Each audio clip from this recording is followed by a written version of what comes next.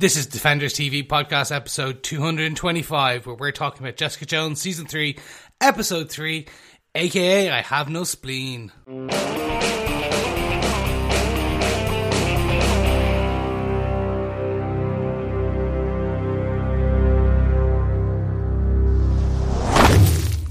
Welcome back, fellow Defenders. This is Defenders TV podcast, and we're on episode 225, where we're talking about everything Jessica Jones season 3, episode 3, aka I Have No Spleen. But beside my medical history, I am one of your Defender hosts, Chris. I'm one of your other hosts, Derek. And rounding out the group, it is the person who has no left kidney, John. Hey. But I do. I have my left kidney and my right one. I think I might have lost a liver, but I haven't got it replaced yet. That's just an Irish thing. Yes. No Irish man has a liver anymore. I've lost a kidney but gained a nipple. 3 nipples, John. Well, you know, that could have caused a major problem over on Good Omens, our podcast about the witches, John. So John is a witch. I am. But, fellow Defenders, we are here to explain this episode of Jessica Jones. Oh, dear. Oh, I had to get in there first. There's going to be a lot of medical spleen jokes in this one. But if you're joining us for the first time, make sure you pop over to our website at tvpodcastindustries.com and leave us a voicemail. And don't forget to subscribe on any junk or sober podcast player, because you know what? We want to hear from you, and we want to make sure you hear from us. You can also send us your emails at feedback@defenderstvpodcast.com. But I just want to get into this episode straight away. I'm kind of rushing here because this was a good one for me and I want to talk all about it. So, jumping straight in. Derek, do you want to give us some of the episode details for this one? Sure. Yep, this episode was written by Lisa Randolph. This is her first time writing an episode of a Marvel TV show, but she has written 7 episodes of the American remake of Being Human with Sam Witwer, which is really, really good. Check that out. Yeah, excellent stuff. And she also wrote 2 episodes in the second half of the first season of the absolutely excellent Star Trek Discovery. Definitely check that out. It's available worldwide, except in America, on Netflix. So check out Star Trek Discovery. I don't know why I was so specific about 2 episodes in the second half of season 1, because I absolutely loved every episode of Star Trek Discovery. But if you thought it took a little bit of time to build up, she was there in the second half of the first season. So definitely check her stuff out. Yeah, Discovery is awesome from my side anyway. So yeah, definitely check out Discovery. It's really good to have Lisa on board doing the writing here. Certainly the caliber of Star Trek Discovery. But even Being Human, yeah, you know, it's normally pretty difficult to take a British series and remake it in an American context. You know, there's been an awful lot of failures in that regard, in the same way as doing it the other way around as well. Yep. So, the American remake of Being Human was actually really pretty good. It certainly captured the original there. So yeah, good stuff. Absolutely, yes. Great job on that. And the episode itself was directed by Anton Cropper, his first time on a Marvel show as well, but he has done loads of TV, including 11 episodes of Blackish and 16 episodes of Suits. That's a show that people keep telling me to watch. They say it's up there at a very, very high level of American TV. Anton was also assistant director on 6 Feet Under for at least an entire season, John, one of your favourite shows. Great stuff. Hopefully it was some of the earlier ones, which were really, really good. Still considered the greatest finale of all time, that above true. Game of Thrones, above all of the other TV shows. I love 6 Feet Under. Yeah, such a great, great show. Classic show. Another one for you to watch, Chris, I think. Yeah, no, that's one for me. And I keep hearing that my ball and chain loves Blackish and Suits and always tries to get me to watch them, but I'm just like, oh, there's too much good TV out there. And unfortunately, we're here with Jessica Jones, which is so good. Wow, married less than a month and already she's reduced to the ball and chain. Christopher. Dreadful. She was the ball and chain well before the marriage. I think you might have been the ball and chain well before the marriage, Chris. True, I'm the reacher, she's the settler. I'm not too sure. I think in our relationship, I'm the pit and the moisturiser in a basket. It puts the moisturizer in the lotion in the basket. Nice, Chris. Nice. Let's just move back on to our episode of Jessica Jones. Just a quick shout out to our wonderful fellow defender, Dr. Bob Phillips. Just wanted to point this out. Just after watching the knife action in episode 1, he commented on one of our spoiler posts on Facebook saying, "I was just thinking that amount of blood in that stabbing on the left side, That's a pretty deliberate attempt to get Jessica to bleed out with a massive splenic laceration. A big operation and need for vaccines coming soon for JJ. Heroes need to take their penicillin too, you know. Well done, Dr. Bob Phillips. As we mentioned, this episode is called aka I Have No Spleen, and he saw just from how the shot was picked up and how that stab went to Jessica Jones that that's what they were aiming for in the show, or at least that's what the surprise attack on Jessica was aiming for anyway. Yeah, absolutely. I think just to channel the doctoral profession here, or the medical profession, that's a great explanation.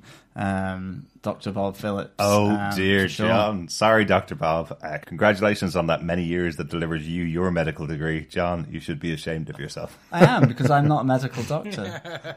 True. But you do have a doctorate, so I suppose of the three of us, you're the most qualified, Dr. John.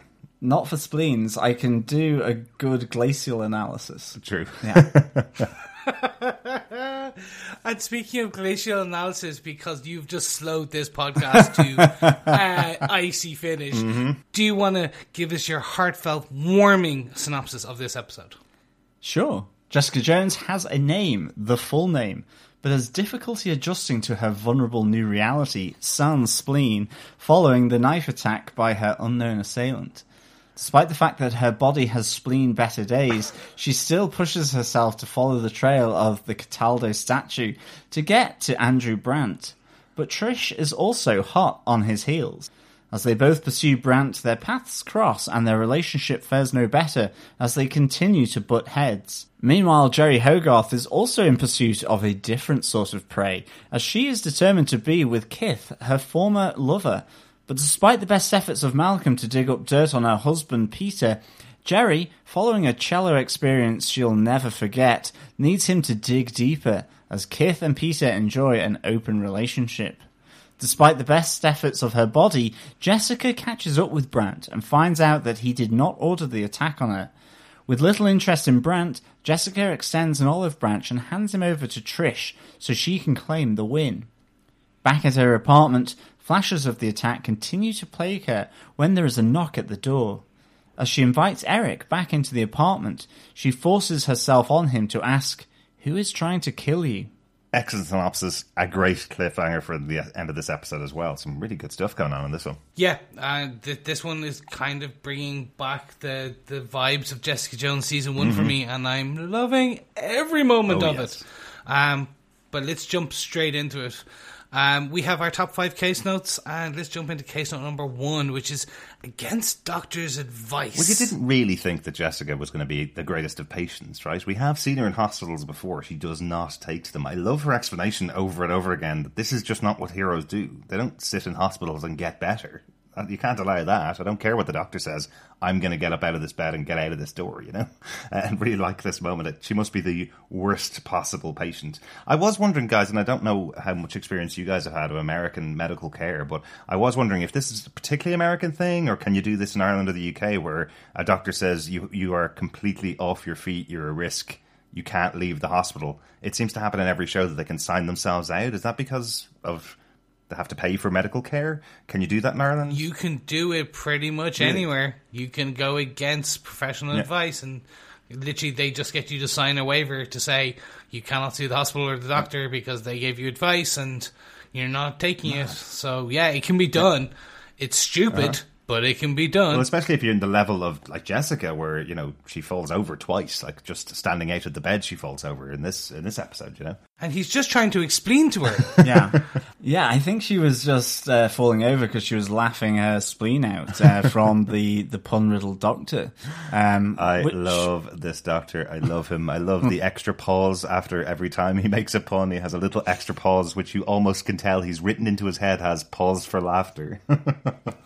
Really good. Absolutely. I mean, I think the great thing here as well is, you know, you have this pun-riddled doctor. You know, that's what I'm trying to explain to you. He does say your body has spleen better days as well. So I did take that from him for the synopsis. But, you know, behind this is the fact that Jessica is unaccustomed to this new reality, that this organ really did protect her, and she is vulnerable. You know, she collapses twice in this episode. She is that kid, as she says, back in PE getting D's rather than the next day chucking minivans across the street. She's come back to being vulnerable again. Well, yeah. And I like how this plays out across this episode, where she's having to deal with this new reality as much as she can. I also like the fact that, you know, she is taking on a liter of bourbon, and, you know, where is that on the reckless scale in terms of the reckless behavior? I do like the idea that the reckless scale would be in terms of liters of bourbon. How many liters of bourbon do you call it reckless? Yeah. Like, you say in your reality, but she's not willing to accept it. This may be something that she's being told she should accept, in the same way that people keep constantly saying throughout this episode. I think both the Doctor and Trish say to her she's the victim, and actually the detective. All three of them say she's a victim, and she's not going to accept that, like she's not going to accept that she has any medical problems at all here. She even calls out the fact that a spleen can actually be replaced by other organs in your body. It is the useless organ, as she says. So she's not willing to accept that there's anything wrong with her at all, even when she falls over twice and gets put back in hospital twice. Yeah, no, absolutely. So for me, this is two things, really. For the first is, how do you reset Jessica Jones after Defenders, after season 2, where everything is superpowers, like, and you try and distill Jessica back to what is Alias, what was the comic books about? They had this superhero element, the same as season 1, but it was still a detective show, and that's what they're doing by making Jessica very vulnerable, making her like spleenless, and like giving her this, like, she is in a weakened state. It pulls you back into this, okay, she's not just going to jump over cars and lift buildings and kick her way through everything. Like, literally, we see her jump once, and she has to pop a load of pain meds to do it. It almost looked as if she was taking a pill to allow her to jump, wasn't it? It's like, you know, every good superhero knows the pleasure of a pill, you know, and she takes the pill and then jumps. So it's quite an interesting little moment there as well. We also have this point kind of is the comedy point, even though it's the most serious point, because it's caused so much pain for Jessica, but it does also lead to a wonderful interaction once again with Gillian back in her office, where Gillian has changed the locks in the office because the detective Costa has told her she needs more security, and Jessica goes, I don't need more security, and Gillian's kind of saying to her, well, I'm the one that's in the office all the time and I can't. I need the security. I'm not going to take a knife for the money you pay me. Yeah, absolutely. And I do like the fact that Eric also points out what is the point in a deadlock when you have a glass door. It kind of negates the need for the deadlock. But Gillian here is absolutely hilarious. I love the fact that, you know, the cute kid Vito, well, he didn't inherit his father's talent, as he's left a replacement spleen on the desk that is moulded out of papier-mâché. But Gillian also calls him the little troll brought this down. She is hilarious, and again, another great foil for Jessica in this season. Absolutely, and I love that, you know, she's quite honest in that I think anyone would need at least 2 martinis before talking about acrylic on muslin at an art gallery, to be honest. A little hip flask. I love that she goes, you should be taking them with water. She just gets the water and tips a small bit into the bourbon. That's hilarious. And it's like, yeah, it's the most Jessica thing. Yeah. I'm watering down my bourbon just slightly, yeah. Yeah, but then what I really like, well, there's two, to move things on. One thing I do want to say is they're bringing back that really strong PTSD vibe that we had in season 1. Obviously, she had that with Kilgrave, and now it's this vulnerability that's like, she's, as you were talking about, she's not the victim. She keeps saying it, but she keeps reliving all of these bits of the stabbing. And I'm like, this is going to play out so well. Obviously, badly for Jessica, but so well for the story. Yeah, definitely. I have to say, you're right, though, Chris, and I think they used the technique really well in this show, because it caught me by surprise that she is reliving it, but not in a PTSD way. She's investigating it in her own mind. And that's how she comes to the conclusion at the end, which is a great thing. You're right, all the way through season 1, it was all about her reliving these horrible moments with Kilgrave. And I think they played on that. I think the showrunner and the director of this episode played on the fact that we were coming into this thinking that this is Jessica reliving a horrible moment in her life. It's not really. It's actually her going through it and seeing if she can pick up little clues from it. How cool is that? We get that moment as well in the investigation kind of being set up and propelling itself a bit further, because we see Malcolm does actually come over to visit Jessica, even though it's not in a very friendly way. He knows how Jessica conducts herself, and he knows that she wants to get her hands on this knife and do the investigation. But Malcolm has kind of done that investigation for her already, right? Yeah. It was great. So he basically hands her the useless clue that is the knife. Mm-hmm. And he basically tells her, oh, no, look, I've done it's a standard knife, comes from a standard set, not going to be trackable, and there's no prints or anything. I did it all. And she then goes, oh, it's so nice of you. You shouldn't bother, blah, blah, blah. And he goes, I didn't do it for free, and just hands her the invoice. It's so good. It's so good. And it was just like, yes, that's... Like, you could see the wry smile, and I'm starting to hope that this is the turnaround point, that to be the beginning, where Jessica's, okay, you're my equal, you're just as good, you did this for me, and now you're going to charge me the same way I charged Dorothy to find Patsy. Mm-hmm. Like, you don't get a friends and family discount anymore. Mm-hmm. I think there was a bit there, and it's nice to see that he has changed. And he's evolved, which actually is brilliant, because this is a nice segue into our case number 2, because Malcolm is on the case, not just this one. He's on many. And the first is he's going to need to see a doctor himself, the case of the peeing blood. Well, yeah. This is the internal bleeding, we believe, that's happened after the car crash back in episode 1, when he took out the baseball player that he was assigned to protect from any kind of lawsuits. It's having its own effect on Malcolm. It's a really interesting scene. I think you were looking at it with me, John. You were watching it when we were watching the episode, and you were kind of going, no, it's just a bit of blood dropping off a cut in his side. Yeah. But he's definitely peeing blood, right? He is, yeah. And I'm telling you right now, if my partner was in the bathroom peeing blood and I knew it, I am certainly not saying let's have sex before I go to work. I would be absolutely sticking them a taxi and getting them to a doctor, or calling 911 and getting an ambulance over there. Absolutely. It kind of went from being concerned to, I don't know, let's just go back to bed and let's get active a bit. I mean, I get that, because, in a sense, should a person like Malcolm with the Marvel abs that he has, should he really be ill ever? Or is he not just kind of perfect? I have to say, I would have quite liked to have been the director there to set up that shoot from just below the toilet bowl, pointing up, set and shoot. Certainly, yes. I think not since Luke Cage's little 2 eggs in a handkerchief have we seen such a good little moment on the show. The one thing I have to point out, because I was watching this with my partner, and so basically, Malcolm's girlfriend is coming in, wrapping her arms around him from behind while he's peeing at the toilet. I'm like, look, I'm all for lovey-dovey romance, but that kind of is stepping. It's like, hey, honey, I know you're just basically urinating, but come here, I'm going to give you a hug and be all lovey. I'm like, no, back away, I'm peeing. Give me 2 seconds and then I will hug you. I need to shake twice at least.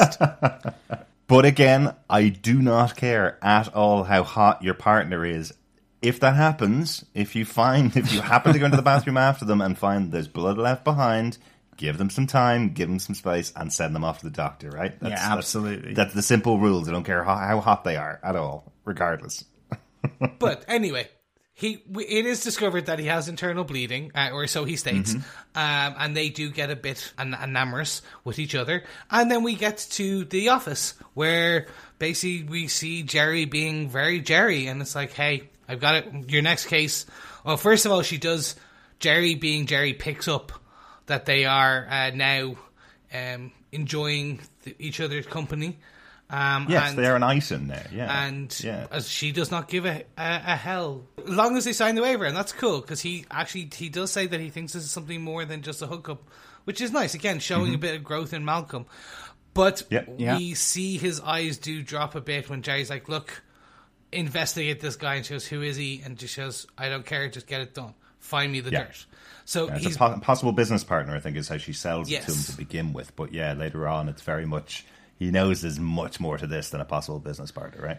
Yeah, and what we get then is that we get that Malcolm goes back to college. Yeah, he can pull it off. Unfortunately, he's still that kind of the smooth skinned. It's like, all right, yeah, he gets in there. He does the very TV PI quickly install through a USB. I will install spyware and hack the guy's computer. All right, that's not quickly how it works, but sure, let's do it.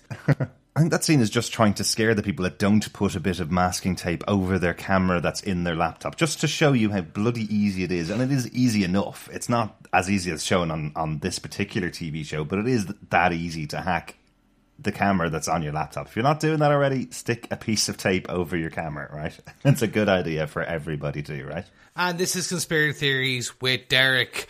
Now, moving on back to our originally scheduled programming. But that one's definitely true. This really did remind me a little bit of 21 Jump Street, the old 80s TV show. I know it's been made into 2 movies now, so people do recognise that show now. But it did remind me of that. I like that it is Eka Darville trying to pretend to be a college student going back to college. He absolutely could have played it that he's a mature student going back to college. He doesn't. He never says that once. He just says he's in another course. So he is trying to play that he's about 20, 21 years old. Yeah. Can he get away with that? I think maybe just, or maybe he's a semi-mature student kind of thing.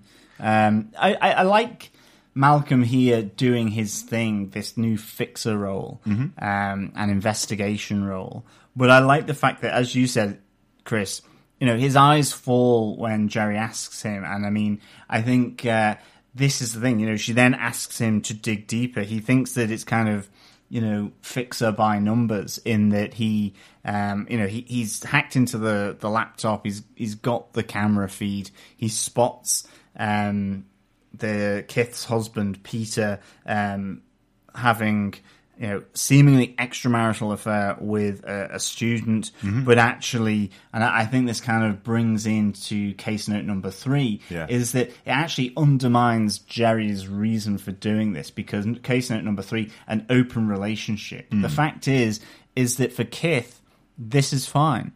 She absolutely pulls the rug from Jerry's feet.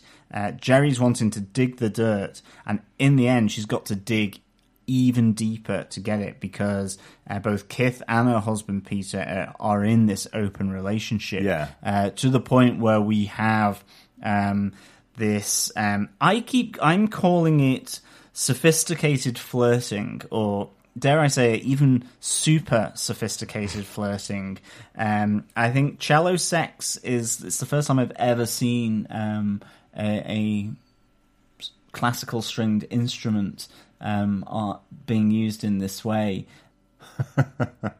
One quick thing I just wanted to mention about the Malcolm investigation, I suppose, is that not only does he find Peter having sex with somebody else, he calls it out because he's having sex with a student, which would make him lose his residency at the college. So that would affect his business, affect his work.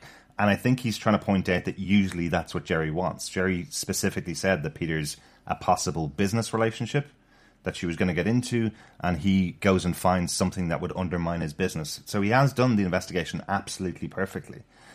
So it's not just that he finds him having sex with just a student, it's that he shouldn't be having sex with any students because it would ruin his business. So I like that he's done the job that well. He's not just found he's had, he's run out of a shop without paying. He's found something specifically to do with what Jerry was asking. And if Jerry had wanted something deeper, she should have asked him, and he would have been able to do that, I think, is the point. Malcolm is really good at his job. But it's even that we do get the scene where he's in Peter's office and he's talking about legal ethics. And it's a telling scene. It's the MacGuffin, because that is the problem that Malcolm is having with the ethics of what he is doing. He is basically out there to get dirt, to hold it over people. He doesn't want to do that. He wants to be the good PI. He wants to do, I find the missing people, I solve the crime, and at the moment he is the dirt fixer for Jerry, who, while it is all above board and legal, the ethics of what he is doing is becoming a problem for him. Absolutely. And that's when you can see his face drop when he brings that to Jerry. It's like, yeah, I got you your pay dirt. I got you the issue that you wanted. I dig deep. And because we have Kit and her husband, Peter, have an open relationship, and after the coupling of Kit and Jerry, and they talk about, like, Peter's probably bleeping his law graduate, and she doesn't care because Kit is with Jerry. And she's just had this. It's an open thing. It basically forces Jerry to go, damn, I thought I had it with that. I need you to go deeper, Malcolm. And Malcolm's like, no, like, I got you the dirt. I got you what you wanted. Going deeper now is going into that ethical part where you're making me the bad guy, like, you're making me a villain. Yeah, like, he has that conversation with Maya, his girlfriend, where she's kind of saying, you need to find something else. This is not good for you. And he says, I just want to do this for another year. When I do it for a year, then I'll be able to go out on my own. I'll be able to do my own thing. But yeah, you can tell it's kind of eating up at him. I do love this in our Cage Note number 3, this whole open relationship discussion that's going on. I really like this conversation between Jerry and Kith in the restaurant, where Kith is trying to lead Jerry. Jerry starts out trying to do everything she possibly can to impress Kit. This whole conversation where they're talking about the food they're going to eat. Genuinely, I don't think I've ever hated Jerry more than when she recommends the kale salad as being very filling, and then orders lemon water as a drink on this supposed date. It just sounds so un-Jerry-like, you know. We know how manipulative Jerry has been in the past, but we see that Kith kind of flips it on his head a little bit, tells her that they're going to drink wine together because they haven't seen each other in 25 years, and there's a lot of tough stuff to go over between the two of them. Jerry tells Kith that she has the sonata that she's composed for 25 years ago. She still has a copy of that on tape. She sets up this whole conversation where she's going to play this cassette tape for her. The cassette tape gets eaten. It feels like this real kind of meet cute moment almost, or reunite cute, I suppose you'd call it, between Kith and Jerry. And then you find out after Kith has played the cello for Jerry that this was also Kith's plan all along, was to show Jerry that she couldn't necessarily get her just because that's what she wanted. We hear the description that Kith has of her is she's just a woman that gets every single thing she wants. It's just she's going to make Jerry wait for it. And then when she does get Kith, she goes, well, I'll never leave my husband. We have this open relationship because we've gone through so much. And hey, life's a long time to say that you're going to stay with a person and not have sex with anybody else. And I'm allowed to. But the reason you couldn't get me into bed for this long in our conversations and having to meet up 3 times or 4 times is because I didn't want you to sleep with you until I had worked on you myself, kind of thing, which I really like. And again, it shows the devious nature of Jerry, because Jerry knows this isn't enough for her. She wants more. She wants Kith all to herself, which is just that horrible thing when you feel sorry for Jerry at all about her having ALS and going to be dead within 6 months or a year or 6 years or whatever it's going to be. Suddenly you get this moment where Jerry is really evil when she doesn't get what she wants. Well, absolutely. I think here, I mean, the interesting thing about it is that Jerry hasn't even told Kith that she has ALS. You know, it's that awkward reminiscence. And I think you're right. It's that setup where Kith is, you are the person that has everything, that got everything. I think there is that purposeful reason that Kith goes, so you got me, but you didn't get me as well. Yeah. And you don't have me because we have this open relationship. And yes, Jerry then is smitten because she's competitive. This is all about the win. It's like she's in court and she has to now beat Kith. And the only way she can do that is to get Malcolm to dig deeper and get more and more dirt on Kith's husband. Oh, God. And so I think this is, it does. It absolutely shows the ruthlessness of Jerry and probably why she's a massively successful lawyer.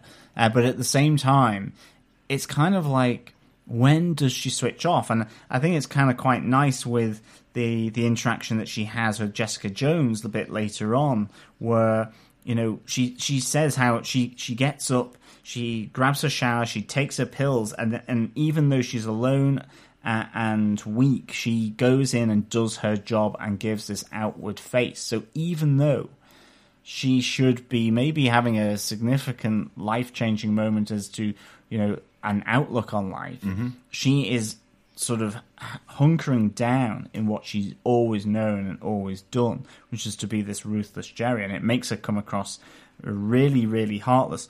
But I have to say, this is the thing I absolutely love about this season of Jessica Jones so far, is these one-on-one exchanges that you get, whether it's Jerry and Jessica, whether it's Jerry and Kith, whether it's Jerry and Malcolm, Trish and Jessica, you name it. Like, they've been absolutely excellent. I really feel like you've learnt so much about these characters in this season from these great one-on-one exchanges.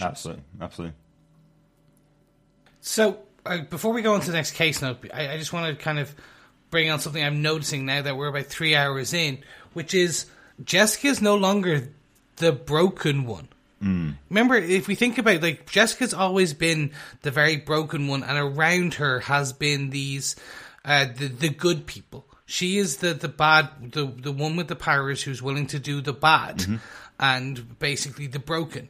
And around her have been the people who were doing good for their own reasons. Jerry's always been a bit Jerry, but she was never this bad. But now what we're seeing to a degree, and like, say Trish always just wanted to do the right thing, but Trish is now doing sometimes questionable things for what she believes is the right thing. So what we're seeing is basically Jessica's becoming the rock to the fractured others, who she now needs to kind of help and kind of bring in and control and help them, where it was before they were her rocks. Yeah. Now she is the rock. Yeah, I think you're absolutely right. I think I mentioned after watching this episode, it really feels like, back in season 1 where everybody was there to support Jessica Jones. That's what their whole job, their whole function was. Why we meet Jerry and why we meet Malcolm and why we meet Trish is because their focus was to support Jessica Jones in her day-to-day.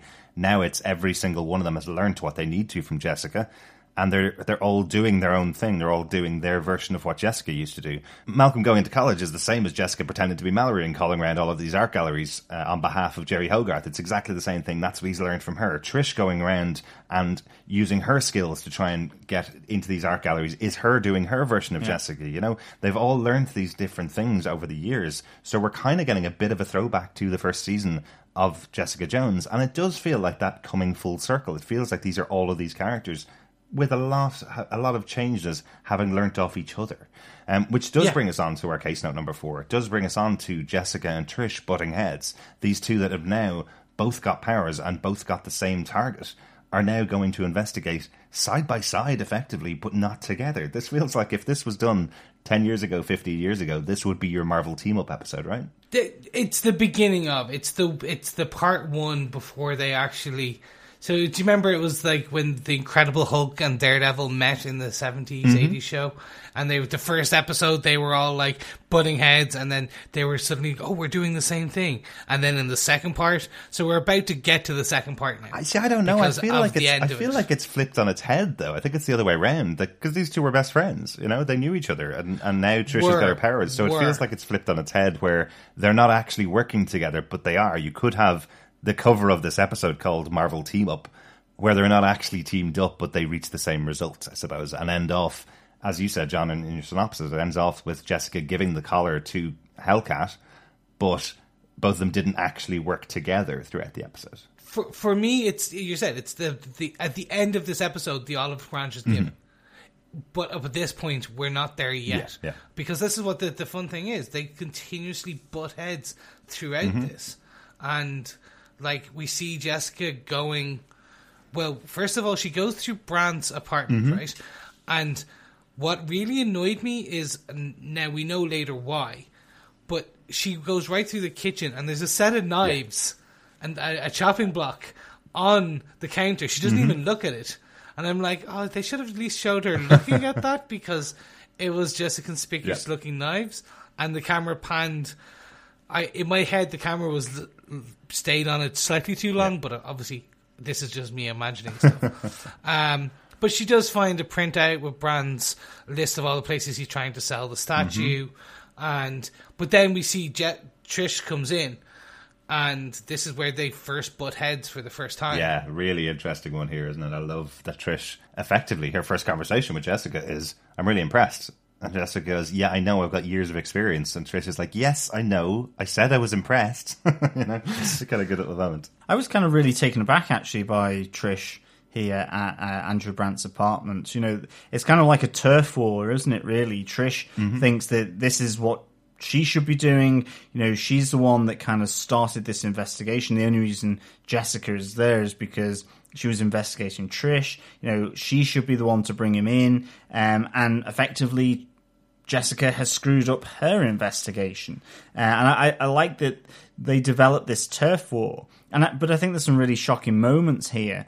Jessica kind of responds to Trish going,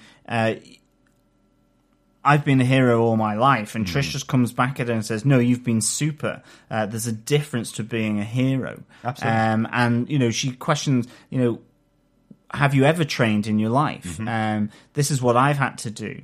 And then, it comes to the point where she's following Jessica. Jessica realizes that, but she passes out because of the issue with her spleen. But we have Trish, yes, calling for an ambulance, but is prepared to go through Jessica's pockets in order to get the lead that she found in the apartment. And then you have Jessica, after going to the auction house to find this Cataldo statue, seeing Trish there, confronting her again. So it's kind of this ramping up, but hitting her, knocking her out, to take back the phone in order to find where Andrew is, so then she can finish off what she needs to do, or what she thinks she needs to do at that moment. So, this really ramps up. I mean, you have them really trying to undermine one another, and then seeing Jessica kind of just, swipe at Trish as well. It's really shocking for these two people that were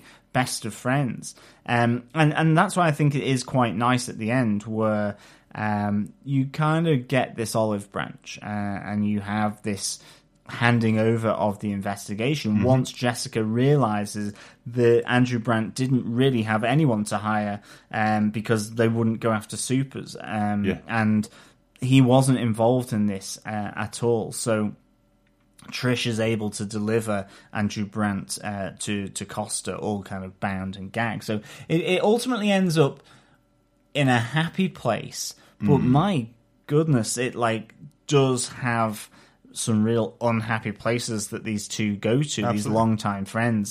So I thought this was really nice, actually, just having that sort of flow through this episode.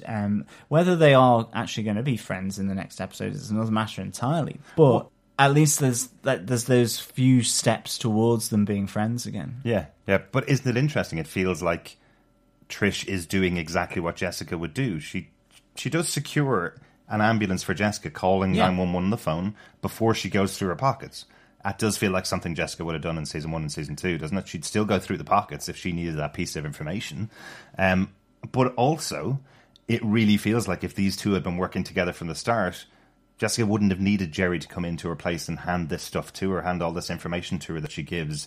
She would have been able to get that information using Trish to do the airheaded celebrity persona that she puts on, saying, oh, I'm just developing my knowledge in art. I've checked out 5 galleries and they haven't shown me anything I want, this whole persona that she puts on to do her investigation. But they both do the exact same investigation, side by side, when they could have worked together and probably gotten there 10 times quicker, I really like that. I don't know whether they're friends, as you say, but I wonder whether Jessica has learned maybe I shouldn't interfere in what Trish is investigating. This might not necessarily have anything to do with me at all. Maybe I should listen to Trish when she says this is her investigation, because it didn't have anything to do with Jessica, Yeah. But you can see where Jessica thought it would, because even Trish went, he recognised who you were. But Costa did ask that question when he visited Jessica in the hospital. How many people would want to kill you that are on your client list? And Jessica said, it's a long list of people. It's true. So she particularly made this thing stand out purely in her own head because she was working side by side with Trish at the time, and she tried to pull away this investigation from Trish, because really she doesn't want Trish investigating anything. She doesn't want Trish as a super. She wants everybody who's a superhero to be the same as her and whine about it, basically. She doesn't want someone to be really happy with their superpowers and going out and taking the jobs that Jessica should be doing in her local area, even though she doesn't want to. It's this whole thing that's inside Jessica's head. But it is a really interesting one. There is some great scenes in here. As I said, I love that moment with the airheaded celebrity version of Trish, and I love that she does that backflip to get herself back on the couch before the guy comes back out with her champagne while she's doing the investigation. I think that's good. That's really cool. I love that scene when she's on the shopping network and told that she's bettered the highest selling product ever on their network with 140,000 sweater vests. And you can just see that dead-eyed look that Trish gives the camera going, oh, is this my life right now? It's her Bruce Wayne to her Batman. Yes, but it's absolutely. Just that reaction from when her co-host says to her, you were absolutely made for this. This is going to be the best job you've ever had. And Trish just going, oh my God, this is not what I wanted. Just Trish's reaction to that, I love. It just feels like her whole life is just dying behind her eyes. Really, really cool. And just one last one that's in these scenes here is that conversation between Jerry and Jessica where Jerry's empathizing with Jessica. You don't get that very often from Jerry, but kind of empathizing that both of them are now effectively taking so many tablets to keep themselves going. And you see a little crack in Jessica's exterior, the tough exterior that she put up for everybody, when you realise that she's actually been looking for treatments for ALS. She's been using all of her connections to find things that could possibly keep Jerry alive. So Jessica does sympathise with her, despite calling out that she's just on a path to death. Yeah. Very, like one line beforehand, she effectively says to her that I'm looking out for things and treatments that could possibly benefit Jerry. You know, it's quite interesting. Yeah, I love this interaction between Jerry and Jessica. As I said, I think it's really, really excellent. And it's one of the things I've enjoyed and taken out of this season so far are these one-on-one exchanges. You know, it's that pep talk that actually is really deep and meaningful, but has a lot of sarcasm and wit assigned to one another because of the characters of Jerry and Jessica, that they're not going to let each other rest on some kind of pamphlet-ridden morality. Despite enjoy the journey, not the inevitable end. Exactly. You know, that they're going to challenge it, but at the end of the day, they kind of help one another, and I think that's typified with Jessica saying, you know, us invalids should stick together at the end of it. So I really enjoyed this. I thought, you know, in my weird way, this was kind of heartwarming, really. Yeah, as heartwarming as you're going to get from a character like Jerry Jerry and Jessica. Exactly. Yeah. Well, even Jessica going, I'm sorry. Well, yeah. Like that line alone was just seeing Jessica going, oh yeah, I know I'm not being fair here. Well, the one thing I am questioning, right, is we know that she has some regenerative abilities, Jessica. Can she regrow her spleen? Probably not. I think the doctor says to her that if she was anybody else, she'd be dead from the injuries. At this stage, she would have bled out and she would have died. I don't know whether she's regenerative. I think she's more. She's just super in the fact that she doesn't die from this because she's a bit stronger. Maybe you know, she can put up with the pain longer, maybe, or something like that. But I don't think she can possibly regenerate. I think that's much more of an X-Men thing for the most part. But you don't know. These things aren't explained because she never got a manual when she became a superhero, and she never tested. That's the thing that is underlined by Trish.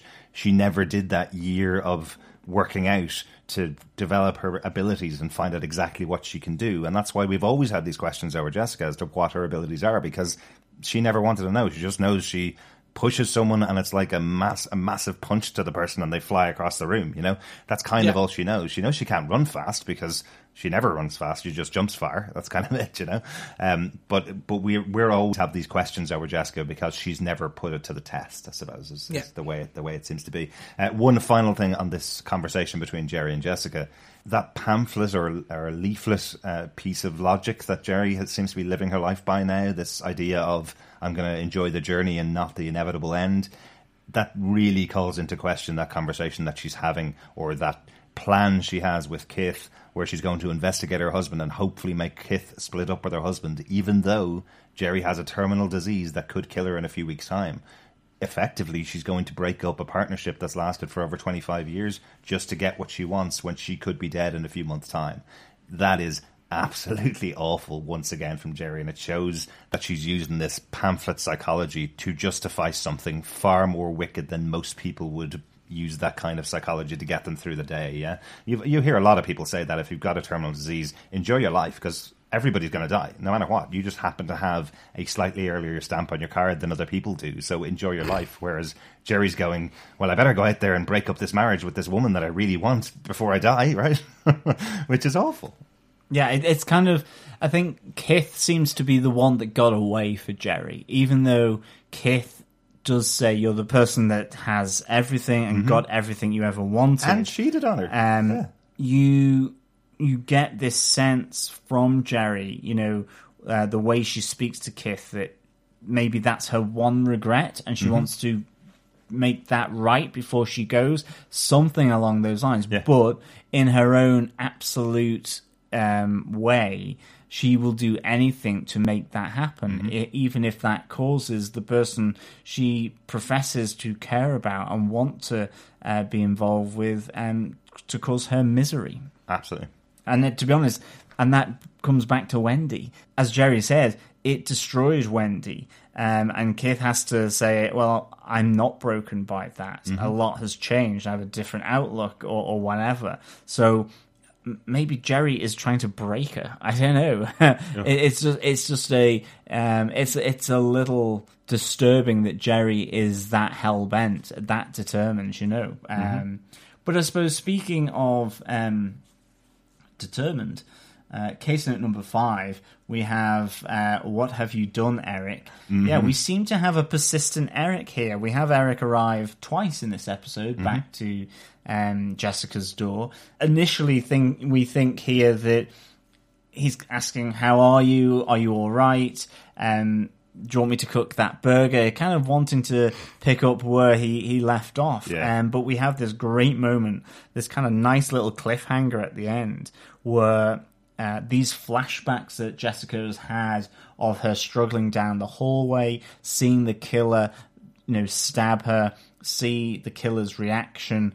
All of this starts to coalesce around Andrew Brandt after she realizes he had no involvement in this, around Eric ultimately, and that this killer was after Eric, not her, and was completely surprised by the fact of who he stabbed ultimately. Yeah, so we talked about that PTSD, that type of you believe to be PTSD throughout the episode. Yeah.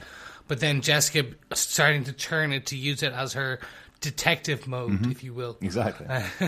Essentially calling in the Batman fans there, video game fans, I should say. Similar to Misty Knight back in Luke Cage, that little detective mode that she used to do. Yeah. Yeah, and seeing that she understands that it was actually about Eric. It was that was what it was, and it was interesting because when Jess makes that call. At first point, I thought they were going to cut it there, and you're like, "Who'd she call? Right. Was it Trish? Well, who? Is it a booty call? Is it something else?" No, and then we do get Eric, and I'm like, "Okay, so where is this going?" And then we start to see, literally, she invites him in, and then straight away the hand goes up, and now it's that beautiful Netflix cliffhanger that we've talked about for well over 225 episodes where they do this, and you're like, I want to know now. I need to know, is Jess completely off the money, or is she actually right? Because it does look like the killer was reaching up and then goes, I thought the killer or the stabber, if you will, stabbed Jess thinking it was Eric. It's a lovely way it's cut together, isn't it? Because she sees her own arm on the side of the door, notices she's wearing a black jacket, notices that he was wearing a black jacket on the night in question as well. So she realizes that the guy stabbed her so quickly he didn't have a chance to even see her face. It's a lovely little touch there. But I love this. This is such a trope of detective shows where something happens and it calls into question everything that's happened beforehand. Was Eric in the bar in the first place because he knew it was Jessica Jones? Was he there in the first place to get protection from Jessica Jones? Is the reason he called over to her house and texted her to let him in because someone was chasing him again? Is he just using Jessica to protect him because she's super? I love this idea that suddenly you're going, this guy in the first episode where you're going, that's really cute. She's found a new guy. They're going to have sex. This is a new relationship starting off. oh, hang on a second, maybe he has an ulterior motive and has had all the way through. He may not be the villain as I might have suggested in the first episode, but there's definitely something odd about him. Yeah, absolutely. Yes, there is something odd. And I'm trying to figure it out. I don't want to use the word super, but there's something. Right. Like, it's just, remember we were like the Typhoid Mary-esque from season 1. Her neighbour from upstairs, it's just the neighbour from upstairs. There's something just not right. And I don't know whether that's, I don't think it's villain, but I think there's something more. Actually, to give the best example, I actually do think this is, I get the feeling of Mary from Iron Fist season 2. Right. Where there was something sweet, but something not right. Right. It's, I don't know, call it my spidey sense of tingling. There's just something more to this character. I don't think it was just he's a plain Joe who there's something here. I don't know. It's just I kind of like the idea. I know we mentioned it earlier on back in episode 2 and episode 1 that Jessica is now the hero for hire. That's her job effectively. But Eric is trying to use her as his bodyguard because he knows she's super. I kind of like the idea that maybe he is just a bloke being chased down for whatever it is that he did, and he's using Jessica Jones as a bodyguard. Yeah. You know, I kind of like that. Absolutely. Possibly. I'm going to hop in quickly into notes. Don't have much notes for this episode at all, but this is reminiscent to me of the recent Alias run, this recent Jessica Jones run, where Jessica comes back to her apartment and finds somebody in her apartment who's been murdered and thinks the person was killed because they were trying to get at Jessica, and she enters a whole investigation thinking that reason the person was killed was because they were after her, when actually it turns out the character was killed just happened to be in Jessica's apartment. So I kind of think that's partly what they're taking from here, the idea of Eric being the one being chased after and Jessica thinking she's the victim as opposed to just being in the way, I suppose. So a little bit of a note for this episode without trying to spoil the comics, because you're definitely going to want to read those if you're enjoying this season of Jessica Jones. Yeah, we have dare I say, a whiskey and water watch. It's the same brand, the bourbon whiskey from episode 1, being used to wash down those pills. Not recommended for everyone. And also there is a bottle of Jameson's as well at Brant's Man Cave with all the cars. So we have those 2 bits of whiskey there. It's not a man cave, John. It would have been much worse for him if it was a man cave. Well, that's true. It looked pretty manly to me. Anyway, one other note that I do have is that we do have a nice little moment with Costa as well. A bit of flattery from him where he goes, "Your better qualities deserve to be respected." It's not a lot, but it's a little bit of flattery, a little bit of respect there from Costa. I do kind of like that. I like that underneath his kind of, tough exterior, it is some respect for the qualities of Jessica Jones, however maybe particular they are. So I just wanted to highlight that as well. No major notes from me. The only one I was looking up was the list of people that Trish took a photograph of. And after checking out about 5 or 6 of them, there was nobody there from the comic books. In fact, there was actually one person, but from one of the romantic comics from 1963, so I don't think it had any connection. And I suddenly had in my head those wonderful production designers for all of these shows who actually have to look up the hundreds of thousands of characters that have been used over the years in Marvel and go, let's make sure none of these are used in case it could actually be a villain that's in another show, so we don't want to spoil anything or create an Easter egg that isn't actually an Easter egg. So I think there's a character with the surname Okoye in there, and I don't think that's an intentional connection to Okoye from Black Panther, but I want to give a little prop to the designers for the show that have to go through these lists, write up a list of names and make sure there is no connection to Marvel at all. And on that note, gentlemen, I think is a time we lose our spleens and we leave the spleenless Jessica and decide whether we defend a spleenless Jessica. So, John, do you defend Season 3, Episode 3, aka I Have No Spleen? Oh, I do defend this episode. I give this 4.5 martinis before I talk about acrylic on muslin out of 5. Nice. I really like this. I like the whole vibe. I think, Derek, you've probably put it really nicely that you see our main protagonists here doing everything that they would have done together in season 1, except it's kind of at odds with one another. There's a slight bit of tension and awkwardness in the air between all of them because they're all doing it separately, but they're kind of getting to the same output. I like that there's a bit of doubt. They're unsure of what they're doing in some cases, but absolutely there's some bravado as well. Like certainly from Trish, I thought the sort of angry coming together of Trish and Jessica was really good. And I think above all, I'm really enjoying some of these exchanges that are happening between these characters that I'm really enjoying following. Trish and Jessica in particular in this episode for one, but also Jess and Jerry as well. I really liked it. And I kind of like that Malcolm is really kind of feeling a bit conflicted as well. So yeah, definitely defend this episode of Jessica Jones. I really like the little cliffhanger at the end as well with Eric and Jessica. I can't wait to see what happens in episode 4. So Derek, do you defend this episode of Jessica Jones? Yep, absolutely defend this episode. Favorite episode this season so far, and it's been a really good season so far. Every one of the episodes I've really enjoyed, but already 3 episodes in, it really feels like season 1 of Jessica Jones, which is still my absolute favorite of all of the Defenders shows. So I really hope, please, please, please give me a full season like this. Don't make me regret defending the first 3 episodes of this show and just go into nothingness as it goes on. Just having every character have their own moments and feel like their own developed characters has been just so good in this episode. And lots of hilarity. And one of my favourite new characters on TV this year, Gillian, the receptionist for Jessica, is magnificent. Keep giving her lines, keep giving her moments in each episode of these shows. She's great. Chris, do you defend season 3, episode 3 of Jessica Jones, aka I Have No Spleen? I do, and I have a spleen, and I still do.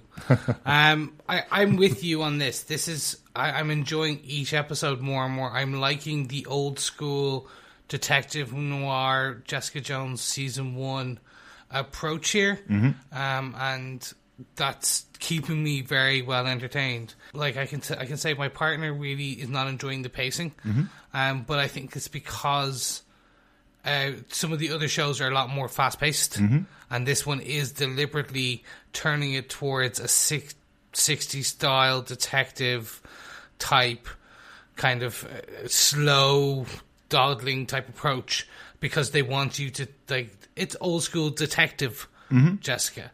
Yeah. So, but I'm with you. I'm like, the pacing for me is perfect right now. It's really good. It keeps getting better.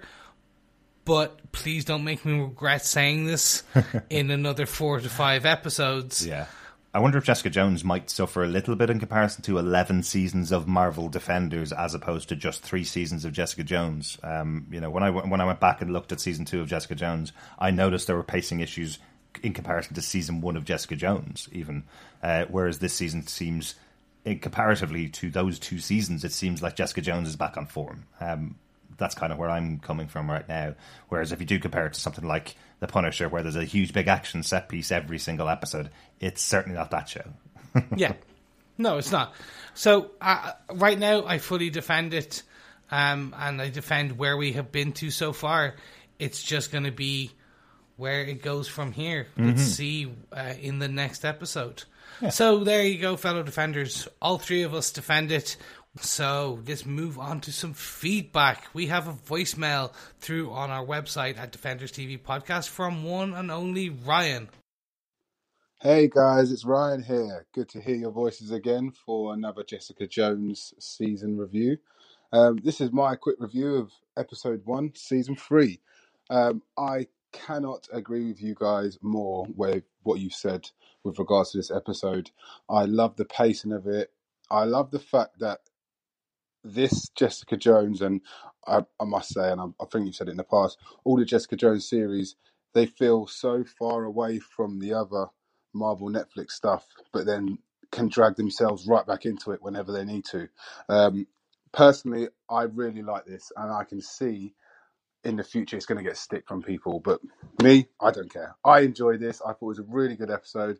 I thought it was really going back to, reminded me of season 1 and the Jessica Jones detective side of it, and good to see all the characters back again. And it was only season 1, so episode 1, but let's see. We've got 12 more episodes to go, and yeah, it's sad times because this is the last one we're getting through the Netflix Marvel connection, but we've had a good little run, and let's enjoy it. Well, we'll give our review at the end of it. But guys, thanks a lot for your review so far, and speak to you soon. Thanks so much for that feedback, Ryan. I think you're absolutely right, as we mentioned here, and as we mentioned back on episode 1. This show does seem to have that pacing, that Jessica Jones pacing, and it does feel like something far apart from the other Defenders shows. Yeah, great to hear from you. Hopefully we'll hear from you for the rest of the episodes for this season. Yeah, thank you so much, Ryan, for the feedback there. Really good to hear your thoughts. Cheers, Ryan, thank you very much. But we also have some feedback for episode 2 over on our Facebook group at facebook.com/group/Defenders TV podcast. First up, we have some feedback from Bob Phillips. I really like the pacing of this so far. To have an entire episode dedicated to the story so far as Trish, as she branches out in new and interesting ways, was fantastic. She might have a tiny bit of superpowers, but what she mostly has is enormous effort and dedication and training. Telesales as a cover story for her heroic activity is just the sort of fall from grace that fits the arc of this character. Oh, harsh. And if this had been in season 1, do you think we would have had entire scene played out between Trish and her gym instructor on the map, rather than the perfectly PG version we had in this episode? Well, I don't know about that, but what do you guys think? Would we have got a more X-rated version of Trish and her instructor? I think season 1 may have been a little bit more risque. I mean, certainly, I think in this episode we certainly get a little bit more risque with Malcolm, and certainly there doesn't seem to be any sort of shying away with Malcolm and his girlfriend. So A little bit, but yeah, definitely much more in season 1. It felt like season 1 was going much more for the R-rated or 16s and over, and this is still in the level of PG to 14s, I think, in this episode. Yeah. Show off a good bit of Marvel abs, but don't go any further than that. Absolutely. But yeah, thank you so much, Bob, for those thoughts. I also really like the telesales cover story for Trish. I think her winks and nods and smiles and laughs at the right moment, I think it's nailed really, really nicely here. So yeah, really enjoying that as well. Yeah, and I agree, Bob, this idea that she has a little bit of superpowers, but it is all in the training and all in the effort that she's putting into it. I think that is what you're supposed to be taking out of Trish here in this season. Very cool. Yeah. Also on episode 2, Doug Green says, was I the only one who thought this episode was slow, especially the part where Trish was tailing the guy? I think in some ways, I think that was deliberate. That's how I was kind of taking it, Doug. Just in the sense that, you know, all this stuff that Jessica has to do, probably the reason why she takes a bottle of bourbon with her on a stakeout. It seemed like it's kind of one of the sort of negatives of being a PI is that and investigators, that there's a lot of grunt work that's required, from stakeouts to, you know, watching other people enjoy themselves over a dinner, only to see then that actually the dark side of that. But I mean, for me, I think I've said it quite a lot. I'm enjoying the pacing. Yeah. Thanks so much for that, Doug. Ray from Into the Night, the Moon Knight podcast. Guys, that podcast got to 100 episodes last week. Congratulations to Ray and Connor and Rebecca. We did send a message to you guys. I know you played it on your episode, but congratulations for getting to 100 episodes. Yeah, good stuff, guys.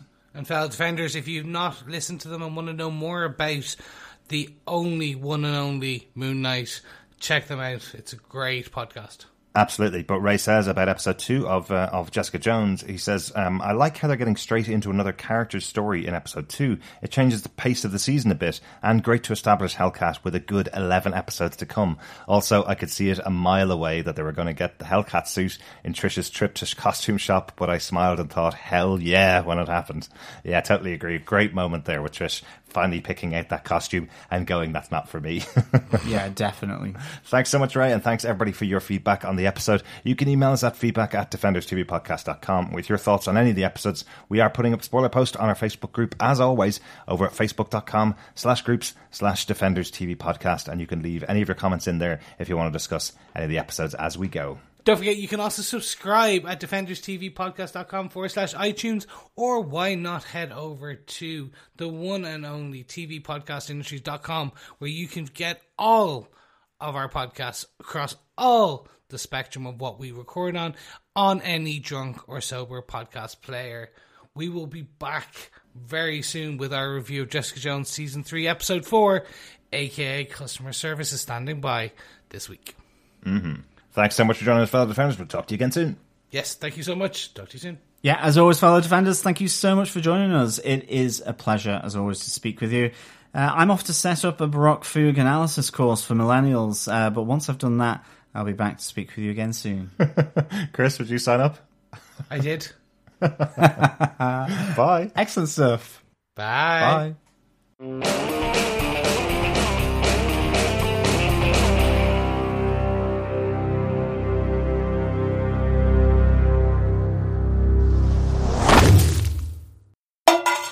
Episode 3, aka I have no spleen. Can you give me AKA I have no spleen again? AKA I have no spleen. Just wanted to hear you say it twice. True. Yeah.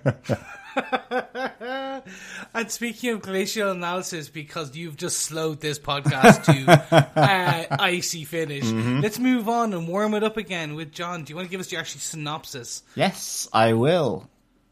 Sorry. I don't know why I said that.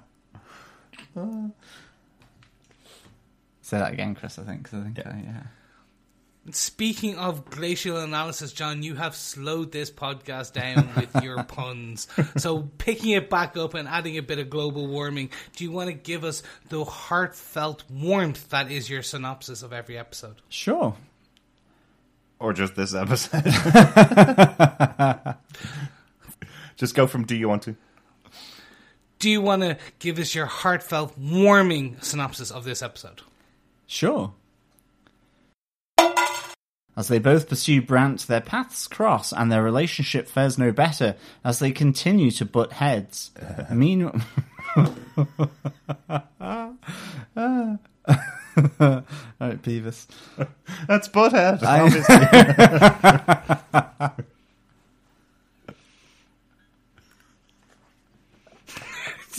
You got him fully with that one. I'm sorry.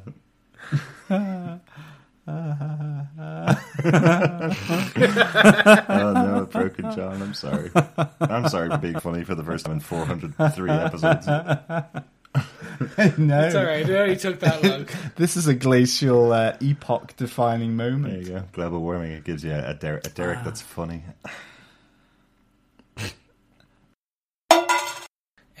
Enjoying each other's company.